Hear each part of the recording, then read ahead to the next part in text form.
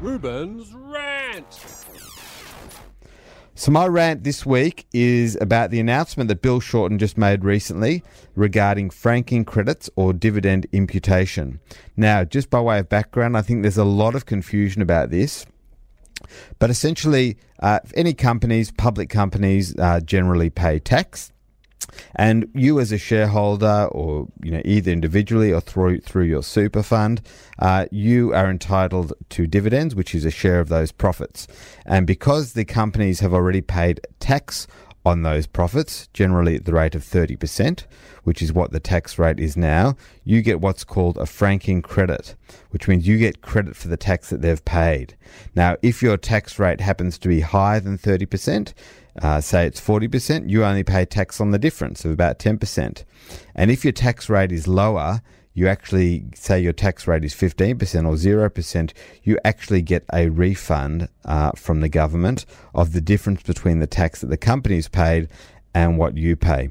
So the main beneficiaries of those refunds are actually super funds, largely self-managed super funds that are on low tax rates, and also individuals that are on low incomes and are getting some dividends because their tax rate will be lower than the 30% rate.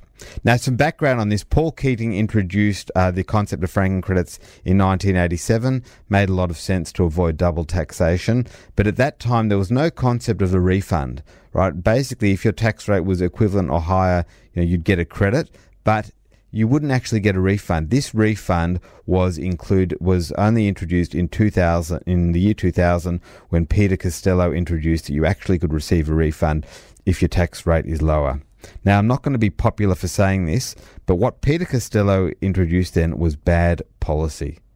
It was bad policy. Basically, what it's doing is the government's collecting tax at the company level, and if you're on a lower tax rate, they're literally giving that tax right back. And that just does not make any sense. Now, I'm saying this, I know that some of my clients are going to lose out on this. I've got a self-managed super fund myself, and I'll probably lose out a little bit, but it never made sense, the fact that the government collects tax and then hands it right back.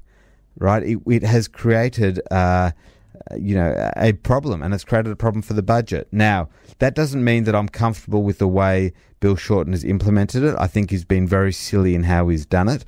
What he should have done is, rather than getting rid of it altogether, he should have capped it. So he should have said something like you can get a maximum of $10,000 refund of these franking credits a year. He should have put a limit on it. That would have been smart, because first of all, pensioners who are on low incomes who benefit from it, they would still be able to benefit.